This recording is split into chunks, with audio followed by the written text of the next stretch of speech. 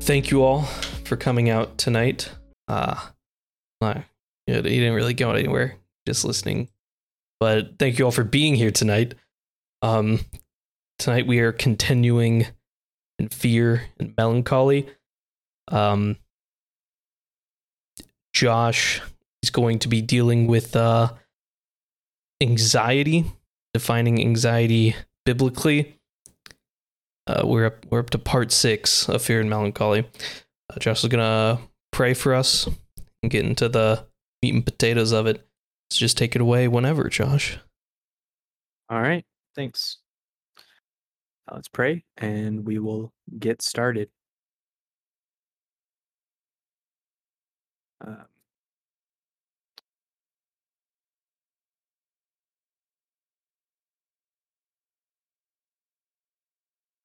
sorry, a yawn caught me as soon as I was about to begin. Let me try that again.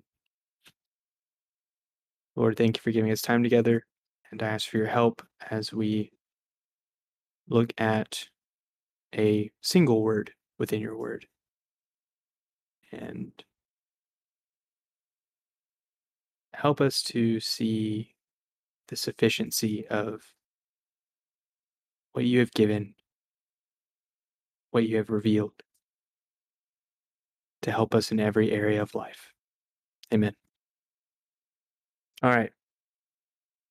So I had to change the title, as you may have noticed. If you're here, then you probably got notified from the Bible study notification because you're here now, and you probably saw it.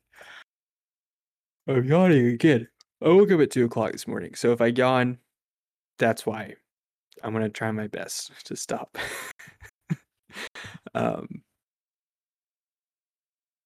Focusing. So the original title was Defining Fear Biblically, Fear and Melancholy Part 6. I changed it to Against the Psychologists Round 2, Defining Anxiety Biblically, because I have to not retract completely, because we're going to get into it later, but alter the way that I framed things initially a little bit. So way back, weeks ago, when we started this Fear and Melancholy whole thing, I did a thing on Against the Psychologists. I walked through the Diagnostic and Statistics Manual 5th edition, definitions and symptoms of depressive disorders and things like that, and demonstrated, I think, sufficiently that the foundations of their methodology is rotted out, unbiblical, unchristian, and so should be discarded as a way to understand the human soul, understand the problems that we deal with, and rather we should take a biblical perspective. And I'm not changing that position at all. In fact, we're going another round tonight on that subject. The thing that I did say is that I wanted to use biblical terminology, or at least older terminology, to try to avoid the stigma that surrounds certain words that are used in our common parlance within our culture. Depression and anxiety being those words. And I changed them to melancholy for depression and fear for anxiety. However, in preparing for this, the Bible makes a distinction between fear and what we might call anxiety. There's actually different words for these things in the New Testament. So, I haven't come up with a different word for anxiety. Often in some contemporary translations, they translate the Greek word that I'm going to give you the definition of later as anxiousness, anxious, or anxiety. But what they mean by it when they translate it isn't what the DSM-5 means by it. So that's where things get tricky, where if I use the word that gets translated that way, I don't want to just use a Greek word because I don't want to flex Greek knowledge that I don't have a sufficient amount of to really use in that way. And that's just confusing and unhelpful for all of you who are listening. So what I would rather do is just use the word, give the definition, and run with it like that. Because what would end up becoming confusing is when I go to the biblical texts where they translate it anxiety or anxiousness, and I keep using that and then changing the word to fear or change, that would become confusing. So for the sake of simplicity, if none of that made sense, don't worry about it too much. I'm going to be using anxiety as the word. We are going to talk about fear and the distinction between the two that the Bible makes, because it makes a distinction. It talks about anxiety and anxiousness in wholly negative terms every time it's mentioned, except for one that I could find and that I can think of right now. Um, and then fear is usually contrasted between two kinds: fear of the Lord, which is good, and then fear of other things, which is then bad. Um, so we're going to get into a lot of that over the next few weeks. Tonight, what I wanted to do was hone in on that word anxiety, give a definition, give some autobiographical information as well for those of you who deal with this. Maybe you can relate to some things I'll say, and maybe that will give me a fair hearing, because I'm going to turn around after I describe things and upend all the cultural narratives about it and walk through what would have happened to me if I had bought into the cultural narrative about what was happening to me and sought help from the pagans. What, how would things have ended? And then how did they end instead? And hopefully, at the end of all of that, there will be some hope in view for those of you who struggle with it or know people who do. That's real and tangible, and not and hoping rather than coping, because as we're going to see, that's all that the world can offer you when it comes to anxiety and fear. It's coping with it. There is no hope. So that's the goal for tonight. So unfortunately, this is another one of the situations where it's a, hey, trust me, the lots of Bible is coming next week and moving forward.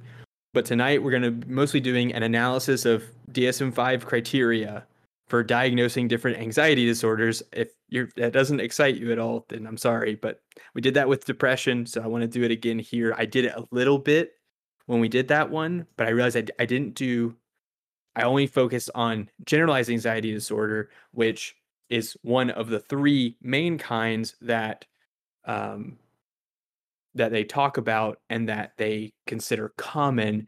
And looking at it, it's probably the other two that, if you think of yourself as having anxiety, you probably fall into more of those categories. Explain why the standards for diagnosis are arbitrary, prejudicial conjectures, and rest on unbiblical foundations. And then go into, well, what's that little word that gets translated anxiety? What is that? What's that about?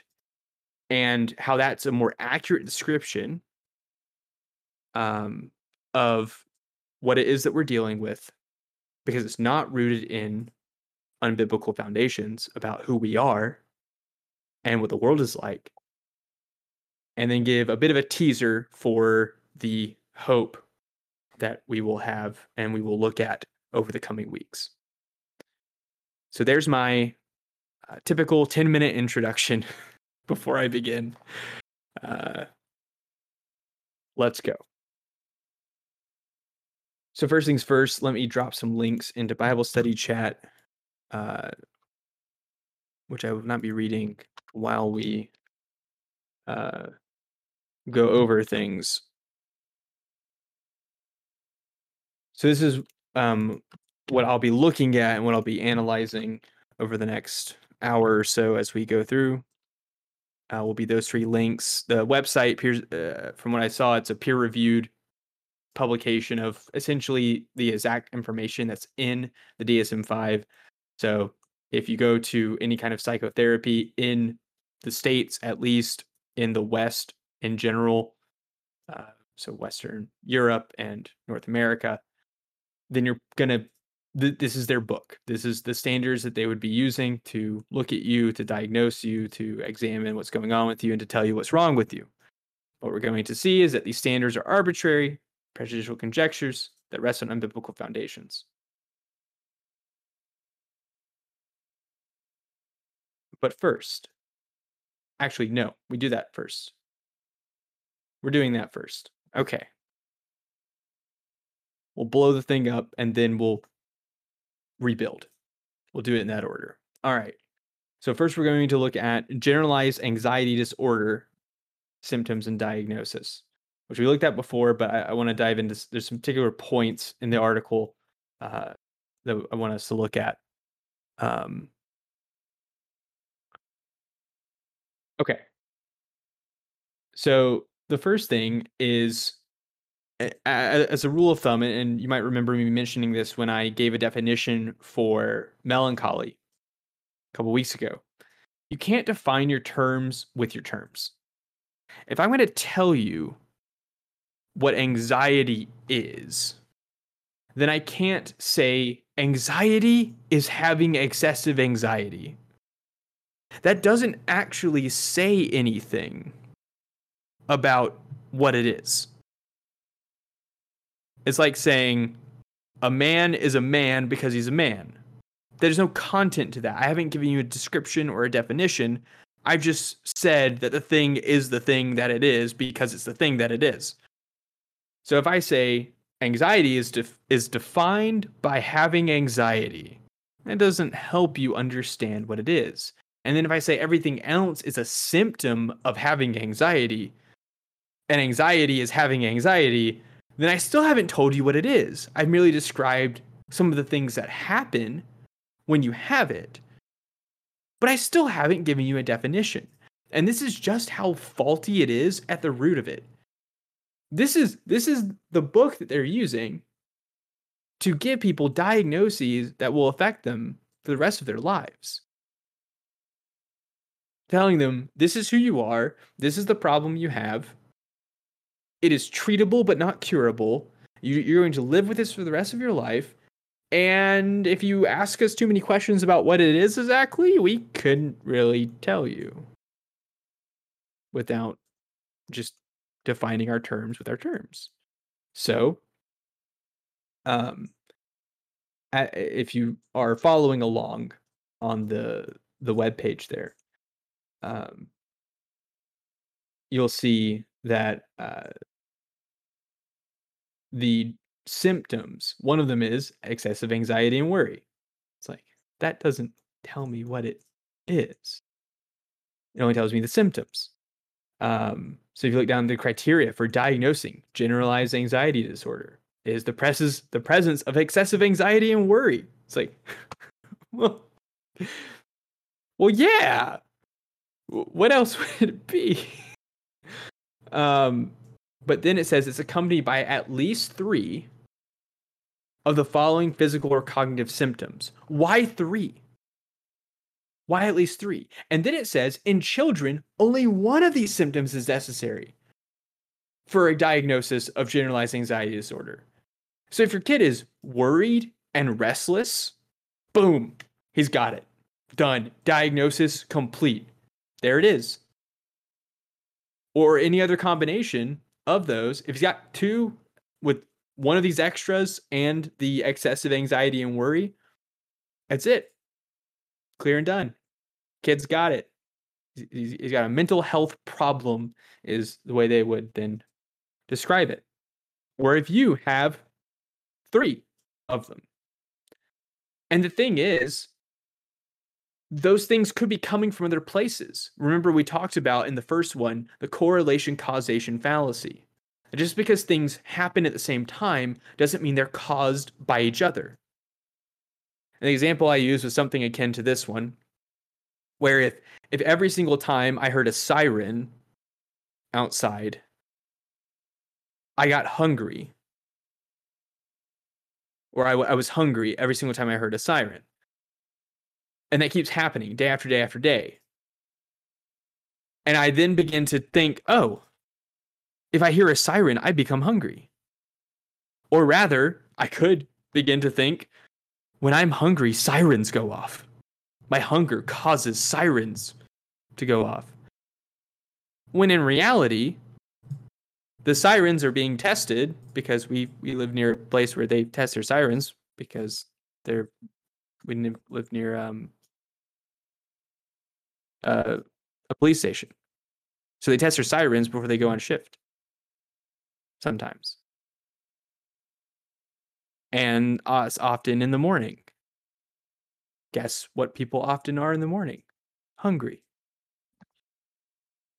Wow, those things are not causally related, but they are going to consistently happen at the same time. But if I make that connection, that just because they are correlated, that they are now causally connected, that is an invalid leap of logic.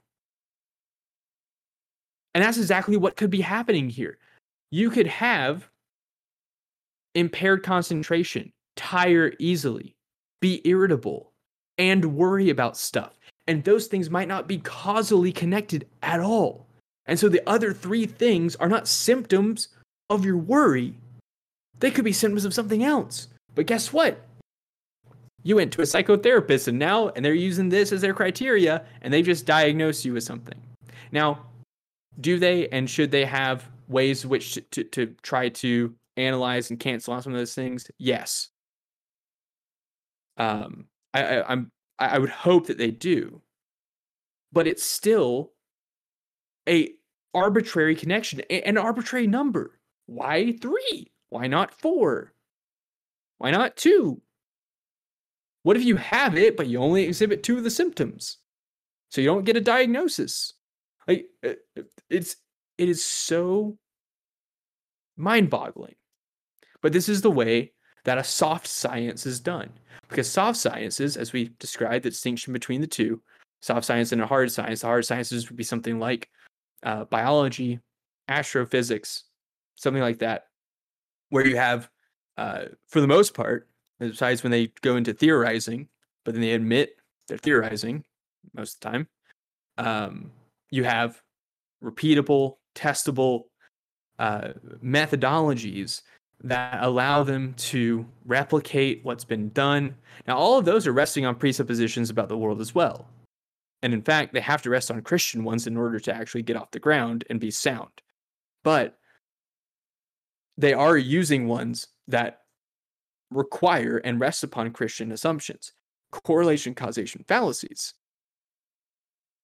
can only not be fallacious on unbiblical and non-Christian assumptions about the world. So they use that again. We see that over and over again in these excerpts from the DSM-5. They define their terms. They use arbitrary, prejudicial conjectures for their definitions, for their diagnosis standards, and we get some interesting things. Down at the bottom, which are not in the DSM-5 anymore, so we're kind of away from that. But this is still written by someone who's in the field, a professional within the field, and so you kind of get an insight into how these people are thinking about you and about the world, which again, that matters a ton. So the article says it's way down below under when to seek help. Only around 20% of people who have symptoms of anxiety seek treatment. It's like, well, yeah. Because a lot of people are tired and irritable and those things that they described. And they don't think of that as being a mental disorder. So it's just culture still catching up to these people. But it says in 2020, a national coalition of women's health professionals recommended that all women aged 13 and older should be screened for anxiety. The lifetime prevalence of anxiety disorders is approximately 2 times higher in women than in men, so preventative screenings may be helpful in ensuring that women and girls receive appropriate interventions to improve health and well-being. Here's the problem with that. when you're given a preventative screening for a mental health issue, how do they determine these things? How do they diagnose them? Well, they interview you. They talk to you. So they can't open up your skull and see something like I'm irritable, or I get I'm a little more tired than you have to describe that to them. I'm a little more tired than I usually am, or I'm really restless, or I feel like I can't think right now. Um, those are things that you have to describe to them as happening to you, or I'm worried about stuff. The foundational thing that has to be present is something that you have to self-report. And if you ask certain questions in a certain way, you can prompt and promote certain responses from people. So, this is a common thing with personality tests, which we've covered before, why those are goofy at minimal, uh, at the least, they're goofy. At worst, they've got some serious creepy stuff going on with like automatic writing and all kinds of weird pagan stuff in the background. But with the least dangerous goofy ones, they'll ask you a question that on an initial self-reflection, you're like, yeah, I am kind of like that, aren't I? Or I have been feeling that. Like, you don't think about those things until someone asks you. And then you go, oh, maybe I have been kind of like that lately. It's all based upon you having an accurate conception of yourself, which the Bible tells us that we don't have a wholly accurate conception of ourselves because our hearts are wicked and deceitful above all things. Who can know it? And you're part of that who can know it. It doesn't mean that we have a wholly inaccurate self-conception. But sin causes problems with our knowledge. It's called the noetic effects of sin. Our knowledge of the world is inhibited and crippled in different ways by our sin. And that includes knowledge of ourselves. So when you do something like a preventative screening, you end up heightening the number of people who end up with a diagnosis. Why? Because, again, the diagnosis standards are so all over the place, and it's the Wild West out there, really, with this kind of thing.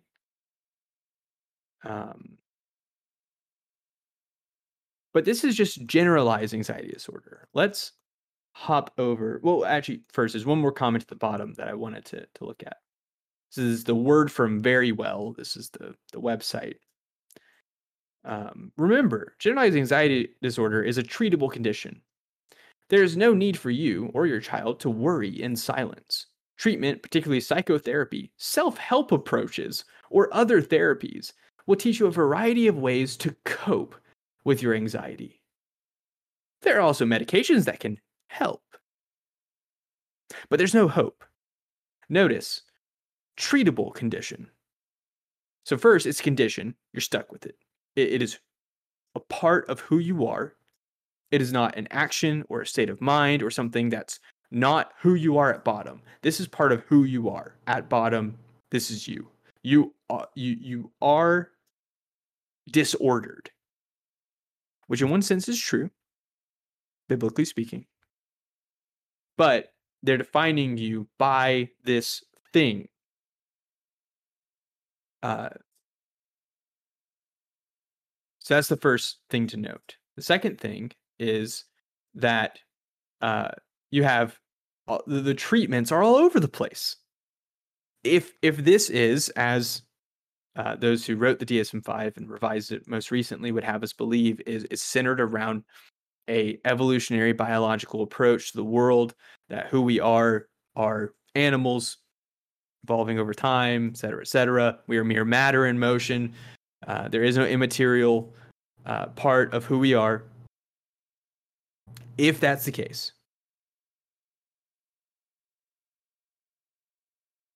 then this is all over the place. and inconsistent with that. Because you have psychotherapy, self-help, other therapies. That's what that even means. Medication. You have all these different things, not to cure you, but to help you cope. That's it. That's all they can offer you is cope. Just we will sedate you. Is really what it is. We're going to sedate you so that you're going to always worry. You can't not worry. It's who you are. You can't not be afraid. It's who you are. You can't not be anxious. It's who you are. But we can help you cope. And that is where we part ways significantly with the folks who take this perspective. We Christians who believe the Bible. Why? The New Testament has multiple places. We're going to look at them over the next few weeks, where there's a command, not a suggestion, not a cope, not a option, a command. What is it? What does it say? Do not be anxious. Jesus says it in the Gospels. Paul says it. Peter says it in a roundabout way. There's a unified voice in the New Testament. God's voice, inspiring all the writings, saying, do not be anxious about your life.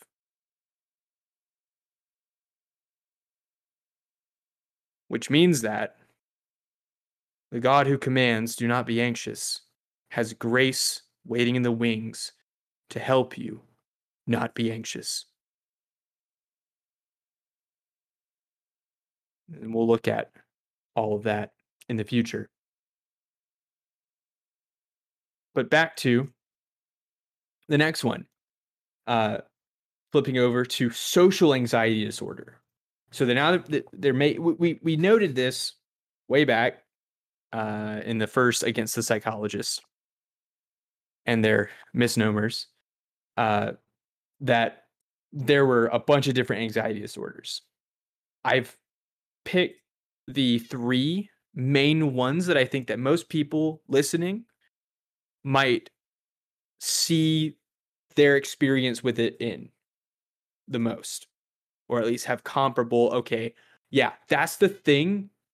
What that article just described, whether it's resting on pagan foundations or not, what it just described as a symptom is something that I deal with.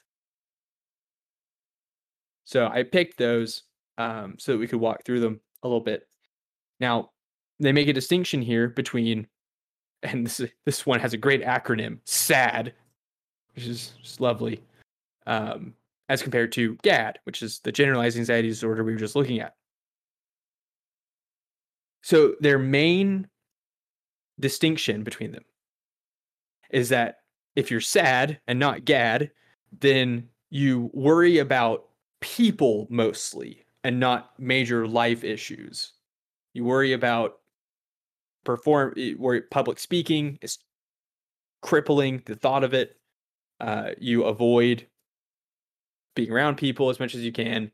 And they note that the average age of onset is 13 for SAD and 31 for GAD, which really means it's the same thing. It just changes its shape and the focus, because everything else is the same.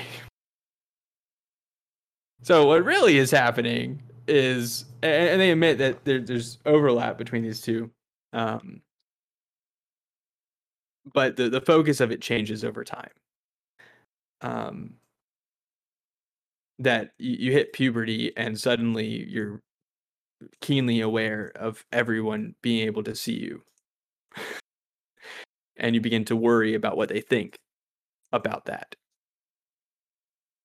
And then you get to my age and you have midlife crisis. because you're not 13 anymore, and you don't care about what people think about you as much as you do about paying bills, because now you have to think about that. When you're 13, you don't have to think about that. So of course, a 13-year-old is less likely to have GAD if they're defining it as worrying about major life issues, because they don't typically have to worry about those things. Their parents are worrying about those things, and they're worrying about, people at school or whatever. So that's their distinction.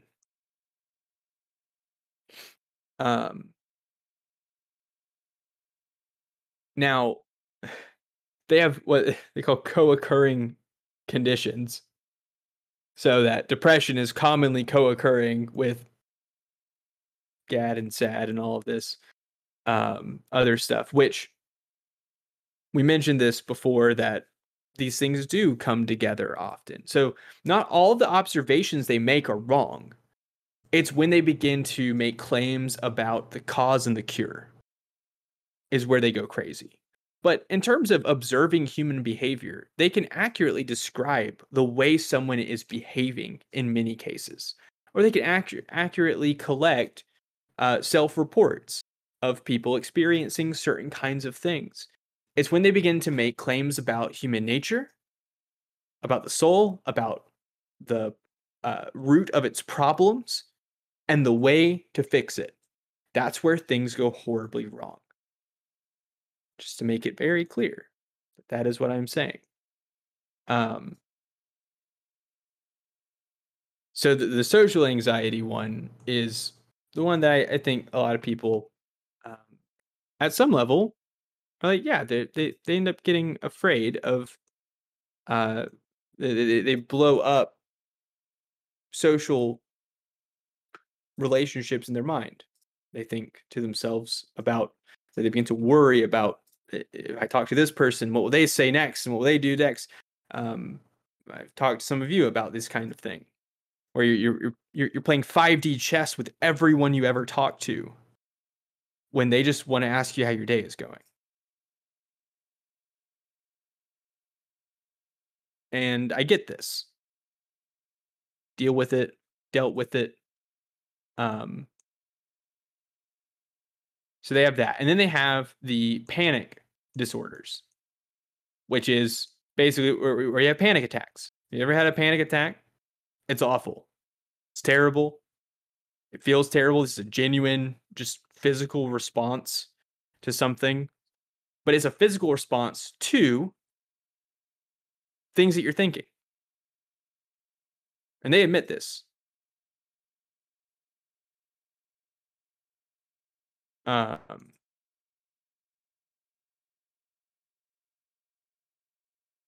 In their definition, it defines a panic attack as a sudden onset of intense fear. And then what follows are these physical symptoms.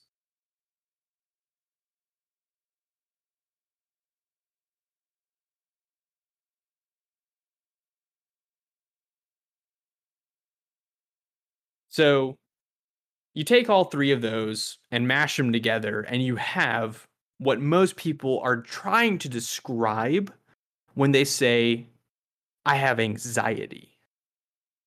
Now, some people are just self-diagnosing wizards, and they'll say, I have anxiety, when they just fret about things, but they haven't had a panic attack in their life. They don't get the fact they're even talking to you is a not close to a miracle, where someone who is really crippled by anxiousness and worry and fear over what other people think about them might just, if you can get them to talk, it's a miracle. So yeah, but the same thing happens with the social anxiety and the panic disorder. Is you have an arbitrary number of symptoms that someone has to exhibit before they have it, and the arbitrary nature of the diagnosis, because many of these things could be caused by something else. Even with the panic attack ones, you have something that resembles a panic attack that is actually caused by just something is wrong with you physically. Because there's so many different symptoms, and they only require at least 4 of them to be present. Only 4. And they don't have to be any combination of the physical and the psychological, because in some of the symptoms, they have things that you're thinking, fear of dying, fear of losing control or going crazy. And then other ones are just physical. I'm trembling and shaking. I have nausea. So it doesn't make any kind of distinction between those or try. It just says it has to be at least 4. Why 4? What if I have 3 of them? Did I not have a real panic attack? Are you gatekeeping panic attacks now? Yes, they are.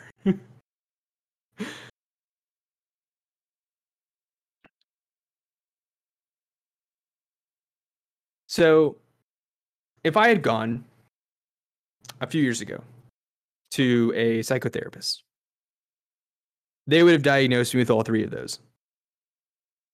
I had multiple panic attacks, went to the hospital for, I think, at least 2 of them, because I didn't know what a panic attack was. I never had one in my whole life. I had become crippled by fear of talking to other people. We would pull in the parking lot of church, and I couldn't even get out of the car. I was so afraid to even make eye contact with other people. And the underlying reason was twofold. The first was that I was living in unrepentant sin of all kinds of sins, and wasn't dealing with it properly. We talked about dealing with guilt, I think, last week.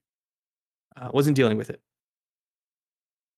I was in, as a result, much sorrow and despair, and terrified that people would find out about my sin and what they would think about me when they did. And all those things come together,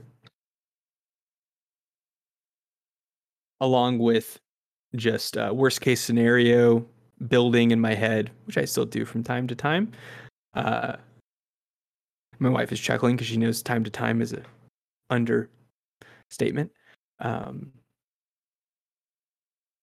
it's not in a way that stops me from doing something. It doesn't control my actions. I do it instinctually, but it doesn't cripple me the way that it used to. When I first got married, for example, I was afraid many times to go to sleep because I had this insane idea in my mind that my wife was going to murder me in my sleep, that she would have instant regrets over getting married to me. And I had drummed up in my mind that she had those, and that the way that she saw out of it was, well, he died in his sleep, just that's what happened. And now she's free. Insane idea. She would never do that. But I had convinced myself that it was possible. And it began to control the way I interacted with her, the way that I lived, the way that I couldn't sleep. It was bad. So I understand what this is like. I was a Christian at this point. Before that, it was even worse. I would not talk to people, just as a rule. I did not talk to almost anyone for a good chunk of my, around the age of 12 to about 15. If you were an adult, I would not speak with you. You could talk to me. I was a really rude kid. I would not respond, would not speak, and I was terrified. Absolutely terrified. But what was my problem? Was it a unfixable mental disorder that was rooted in my biology?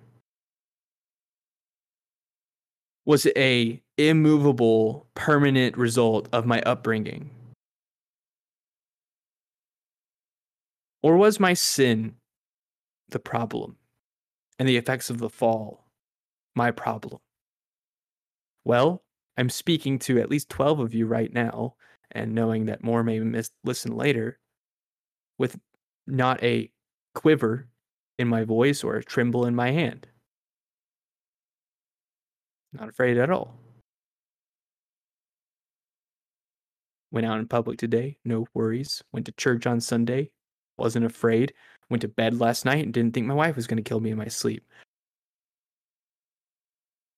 Now, if the story about the world and the way it is and the way we are, that the psychologist tells, that the DSM-5 tells is true,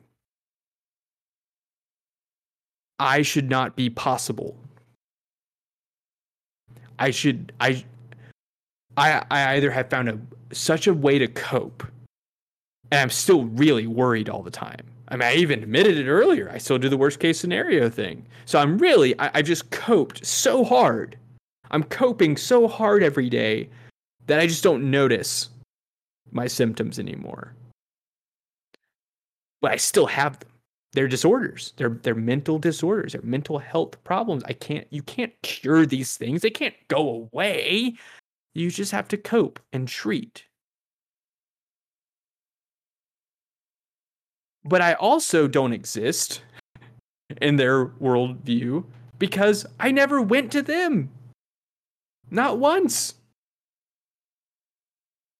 Because when it happened, I was a Christian already. And I had read enough of the Bible, read enough books about the Bible to know what my problem was. I knew what it was. I knew exactly what it was, but I refused to admit it. I refused to bring it to Christ. I refused to confess my sin to the people I sinned against. I refused to deal with it. And instead wallowed in self-pity and fear and sorrow rather than do what was right and what God commanded. Do not be anxious about your life. Rather than do that, I chose my own suffering over it.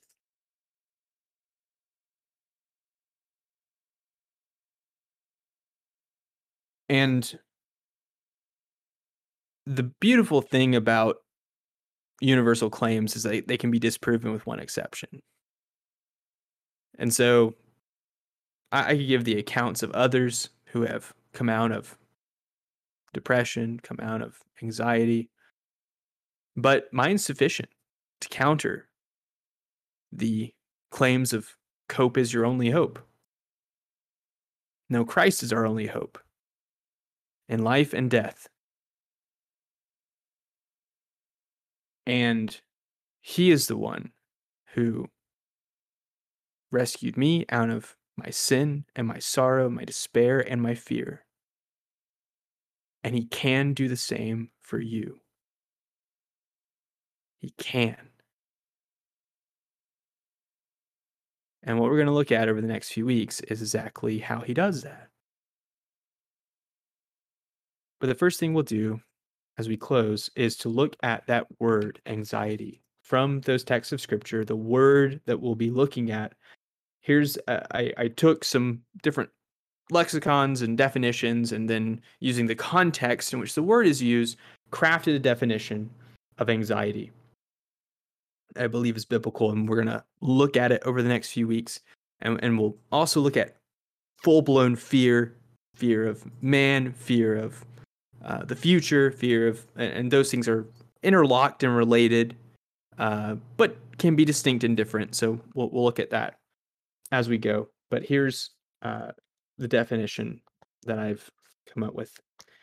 Anxiety is a pattern of thought characterized by concern or care that consumes your attention, consumes your mind, consumes you. And sometimes, as a result, causes failures to function, causes you to become undone. And sometimes that's a panic attack. Sometimes that's, I can't move. I can't get out of my car. I can't go inside that door. I can't face these people. Sometimes it's just all in your head. But it leads to things like I can't sleep. Why? Because I'm consumed with anxiousness about tomorrow, or consumed with anxiousness about this conversation I had a week ago, and I keep replaying it in my mind over and over and over and over again. I'm consumed by these patterns of thought, and it undoes me. Undoes me? I don't even know. Grammar. I am undone by it.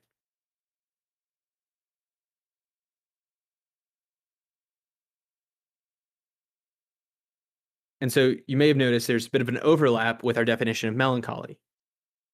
That sometimes this thing that you experience is this pattern of thinking, this response to circumstances leads to failures to function. Those are usually the things that the DSM-5 would associate as symptoms.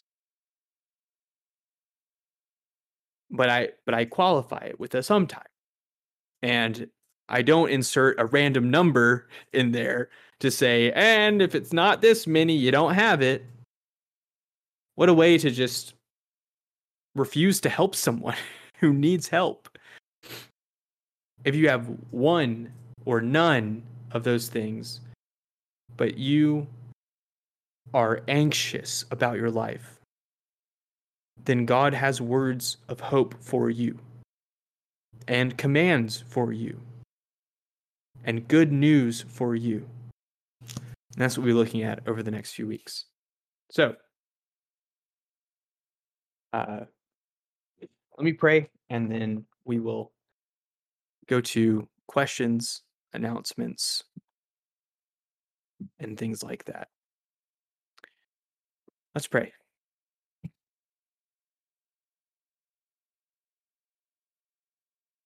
Lord, we are thankful for the hope that you give us,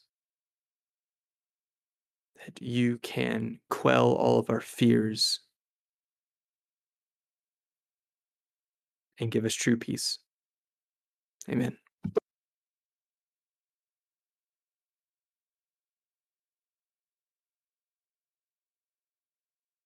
It's question time. You can either raise your hands and speak with your voice, or ask it in chat. I wasn't keeping up with chat, so I don't know if there's any questions in there for you. I'm gonna look. I'm looking as Okay. I do. Ford has a question, so I'm gonna go ahead and let Ford come up. Hello. I'm gonna mute myself. Hello. So I didn't hear I wasn't joining throughout the whole thing, but was there anything like specific? I mean, you say that like it was a number of things that helped your anxiety, and was there anything in specific that you were moved by, or that helped out with it the most, or one over the other? Was there any specific thing that happened to help out with your anxiety? Yeah. That's a good question. One thing was my wife patiently and graciously reminding me of the truth when I was refusing to believe it. Sometimes you need to hear it from someone else because you get stuck in your own head. Yeah. And hearing it externally is like, oh, that's right. I do believe that's true. I don't believe the crazy things I've been telling myself for the last 24 hours. All of that's a bunch of lies. Why am I contemplating all of that? The second thing was the book of Judges. Was what I was reading at the time when I started to finally come out of that really the darker part of it, where it was this prolonged period of panic attacks and things like that. Yeah. The book of Judges, and you're like, how does that work? But it was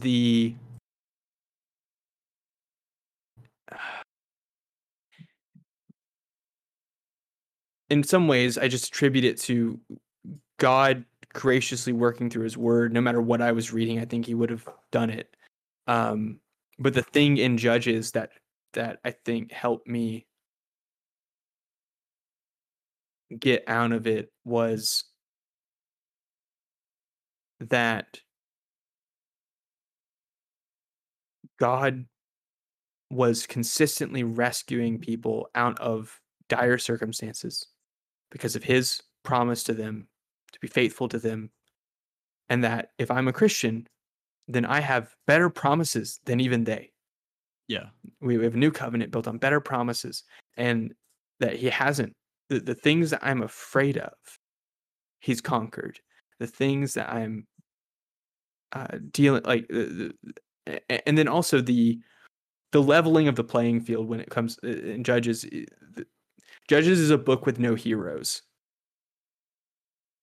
Yeah. Even the judges are really not, and it's this really dark period of these cycles of sin and rescue and sin and rescue.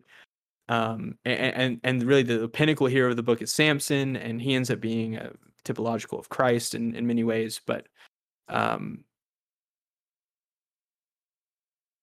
what it reminded me of, because one of the things I was dealing with is I was so afraid of other people, and Yeah. it was a reminder of the truth that I knew but needed to believe on a regular basis whenever I stood in front of another person, is that they are the same as me, a sinner, redeemed by grace if it's the Christian. If not, then a sinner under the wrath of God. But a person made in God's image and dust. We are made from dust. We are creatures. The person in front of me cannot do anything to me that God has not ordained. Whatever they think about me, whatever they, if my wife kills me in my sleep, all those fears were completely overblown and irrational. And part of what helped me see that more clearly was the just leveling of things. And Scripture gives us just a clear picture of that. Where the guy that makes it into the Hall of Faith in Hebrews, Samson, is kind of crummy up until the end of it, end of his life. Makes a lot of bad moves, and you just see that. It gives you a bit of hope. The other thing, there were two more things that were significant. One was we went and talked to people. We went and started So meeting. like the influence of other people had a lot to do with it as well. Yeah, so we started meeting with an older Christian couple, and it was sitting here and just having this guy who's over almost three times my age, walking me through texts of Scripture, just caring about me and having conversations with me, and listening to me talk about my sin, giving me the hope of the gospel in return, discipling me. And that helped a lot. We didn't start meeting with him until I was kind of on the other. I was pretty much on the other side of it, but it helped solidify the ground under my feet. And the last thing was a major shift in my eschatology. Eschatology. View of end time stuff. Oh yeah, I got you. I got post milled, and based in post milled. Is that what the kids say? I don't know. But yeah, that helped too. But that was already kind of under construction, but I kind of solidified it, a lot of it. But that was a pretty minor thing in the grand scheme. Those other things were more significant. Yeah. But yeah. Like you seem very passionate about like what you speak of. How long would you say like you've been passionate like that? Or as passionate as you are? Yeah, so I became a Christian in 2011, and How old were there's you? been Sorry. I was 19. Got you. God snatched me up out of depths of darkness and despair and judgment, and saved me through his word. Literally, I was reading the Bible alone in my apartment, and he saved me. And that there was a lot of it then. There's been ups and downs, but yeah, I've been like this for a minute. Yeah, I mean, I was just curious. Yeah. Yeah. All right, I don't want to take up too much of your time. Thanks for answering. You're good. Yeah. You have a good one. Thank you. Good questions and welcome. I don't think I've met you yet, so. No, yeah. Have a good one. All right. Let me.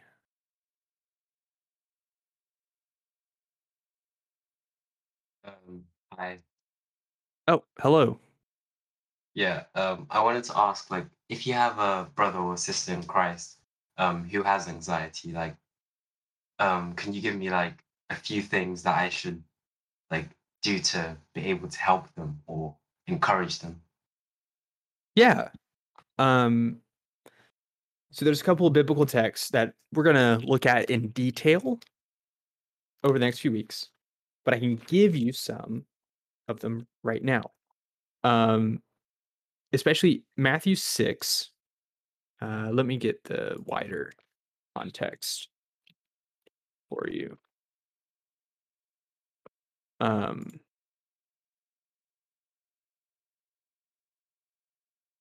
So Matthew 6:25-34 is the Jesus, one of the places where he tells us don't be anxious, but he gives us a reason why, and that's the comfort. And we're gonna go into more detail, but if you read it, it's fairly self-explanatory. So Matthew 6:25-34 be a good thing to, hey, even if you don't just say, hey, read this, but if they come to you and say, man, I'm really anxious today about this, that, and the other, and you say, hey, remember this truth, and you can summarize or paraphrase or quote from it to them. I think that's a helpful place. The other one is 1 Peter. I have it in my notes. 1 Peter 5:6-7. And we're going to spend a lot of time here soon, but it's a great text. Humble yourselves, therefore, under the mighty hand of God, so at the proper time he may exalt you, casting all your anxieties on him because he cares for you. Because he cares for you. And sometimes just hearing that like last line can really do some work. Being reminded God does in fact care for you can sometimes break the spell, so to speak, that fear can have.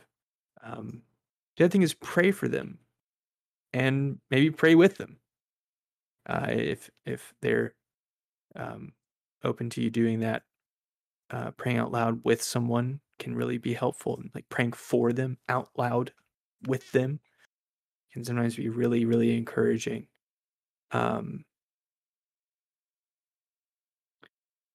And listen to them if they come and talk to you. Listen well. You don't have to, after they go, I'm anxious, just start quoting Bible verses at them. Yeah. Let them talk about it. And then when there's a good time to say, hey, here's what God's word says, and this encourages me when I am anxious, and I hope it encourages you. You can give them Yeah. that. But yeah, the word and prayer, those are our weapons to not just fight our own battles, but to fight on behalf of others. So, and Yeah. that's the short answer. The long answer will be the next 3 weeks of Bible study. But thank you. I wasn't familiar with the First Peter passage, but yeah, thank you. yeah, good. Yeah, the Matthew 6 one, which a lot of people are familiar with, was one of the first passages I ever memorized out of Scripture when I first became a Christian. Because one of my professors taught us about it. But the First Peter one was a newer one to me as well. So It's a good, not recently new, but newer last few years. Right. Okay. Let me see. I noticed a question for you. Figured I'd save you the time. Oh, yeah, Mini-me. I was going to scroll. I'm scrolling, but Yeah. If you just go to the most recent here, Mini-me is looking for a definition for the anxiety in the heart. And there's a little note attached to it that seems to quote a previous something or another. So I would investigate that. where is it? It's the most recent post here.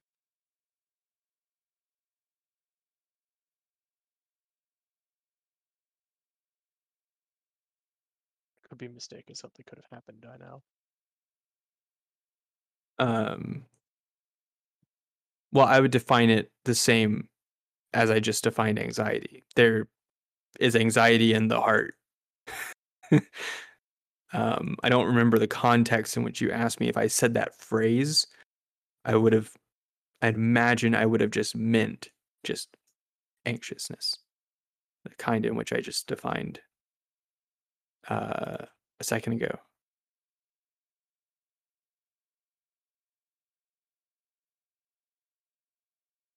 Yeah, I may have told you to wait because I hadn't nailed down a definition yet, which I did today. So there you go.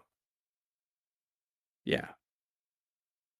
So okay. Yeah. If I said that I would answer in the coming weeks, then I know what I was thinking, what past me was thinking, which is I'm going to give a definition of anxiety in the future. And there you go.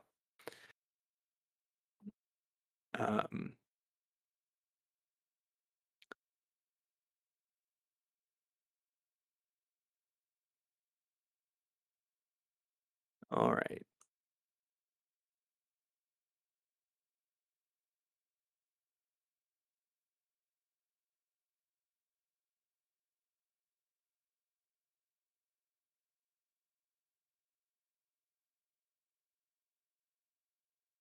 I'm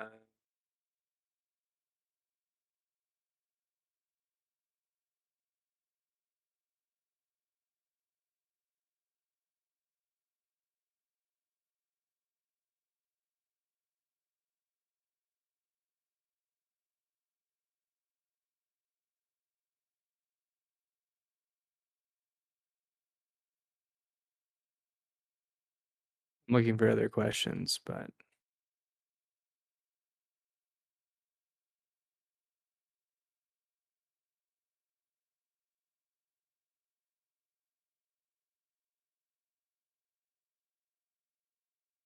let me see.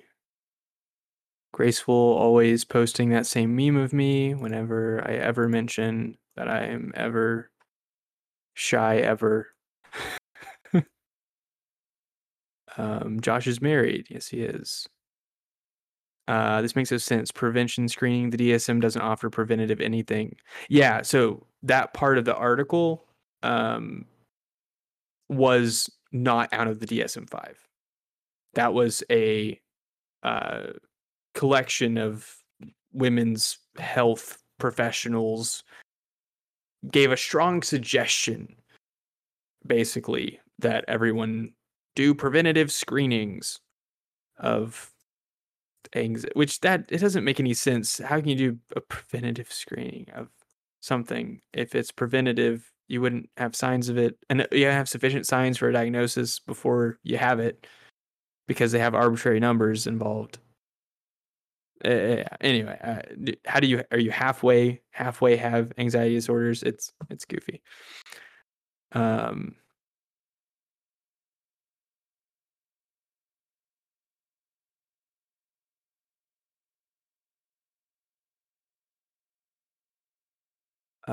That's not a real question, so I'm going to skip it for now. Should Christians try and learn Greek?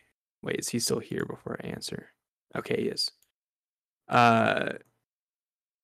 should Christians try and learn Greek? I feel like there's always a different translation for everything. It's like you read one verse and then go online and see that it meant something different when a Greek speaker explains it. So having learned enough Greek to do some translation work, it is not essential. Should you try and learn it? Yeah. Is it essential? No. And would you still come to differing conclusions if you knew it? Yes. Which is where things get tricky. So, among the reason why translations can differ is not only in translation methodology, but also translators may choose to translate something differently because they think that these English words capture the meaning of these Greek words better than these other ones do. So even if you went to learn Greek, you would still be doing comparative translation work. You're just now doing it in Greek instead of in English. So, it's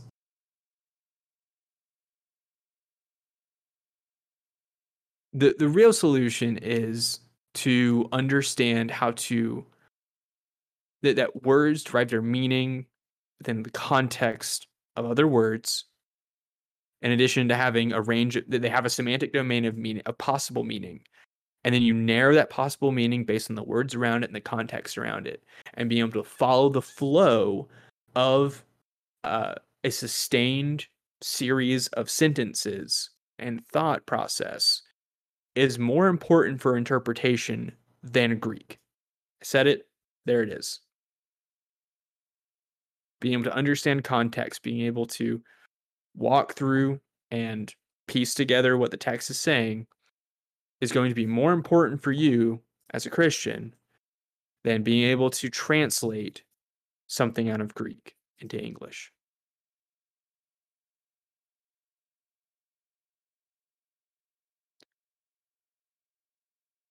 Learning Greek is great. If you can, do it. It's fun. You feel good about it. You get to read your Bible in the original language. It's a great, wonderful thing. But if you don't, you will be okay. When you actually do get to translating, you end up finding that, hey, I'm basically matching most of the word for word translations. I'm basically saying there are some instances where understanding the Greek is helpful. There's some instances where it's even clarifying where some of the English translations do obscure some of the meaning. But it's rarer than you might think, because there's a lot of people who abuse Greek to make the Bible seem more obtuse than it is in translation. That's the thing that happens. So just do not fear the scholar is my other lesson from that question. Fear not the scholar. Knowing Greek does not mean that you are an infallible interpreter of the Bible. It doesn't.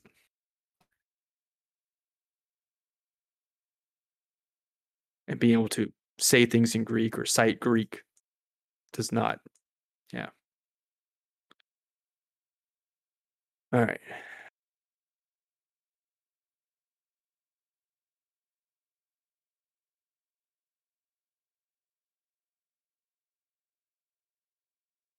All right.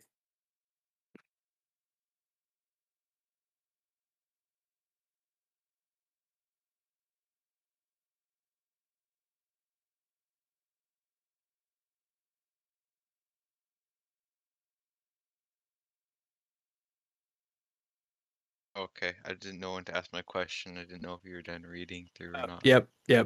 Sorry. It's been a long day. I got you.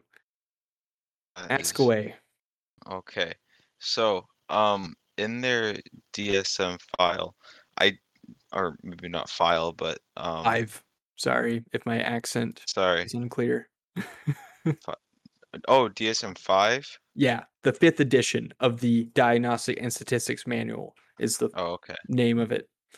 Yeah. So, in it, you talked at the start about how they define their terms with their terms. Is there like when they use the word, do they have like before any of the other symptoms are stated, do they have a like anxiety and then give a definition? No.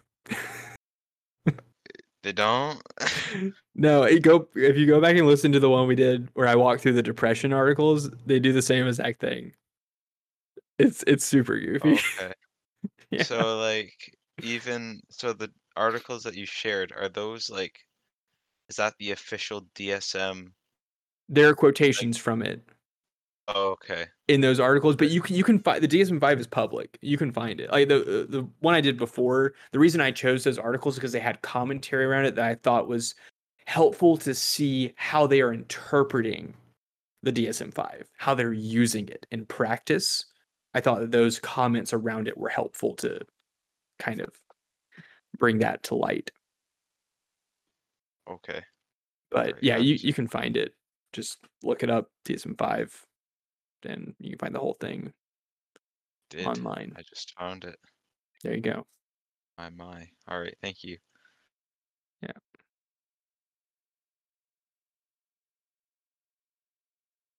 All right. Do we have any other questions? I think I saw a question somewhere. Oh, I did miss one.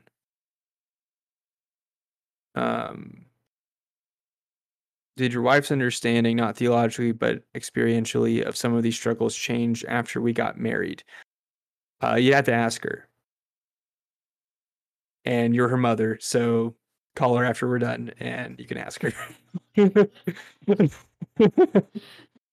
Yeah. I'm not sure. I actually don't know. Yeah. So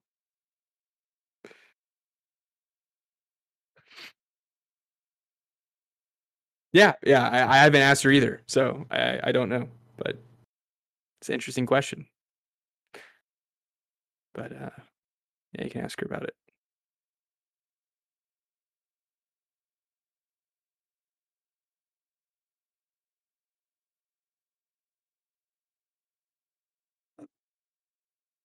All right. I think Is that it? that's it. That's All the right. awkward silence. That means Yeah. we're done. There's no one typing, and now a bunch of people are going to start typing to troll me. But I think, yep, There's the typing.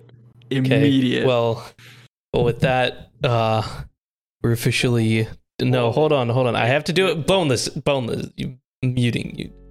Not gonna mute you. I have to do this part first. Learn the sequence of events. Okay, we're officially done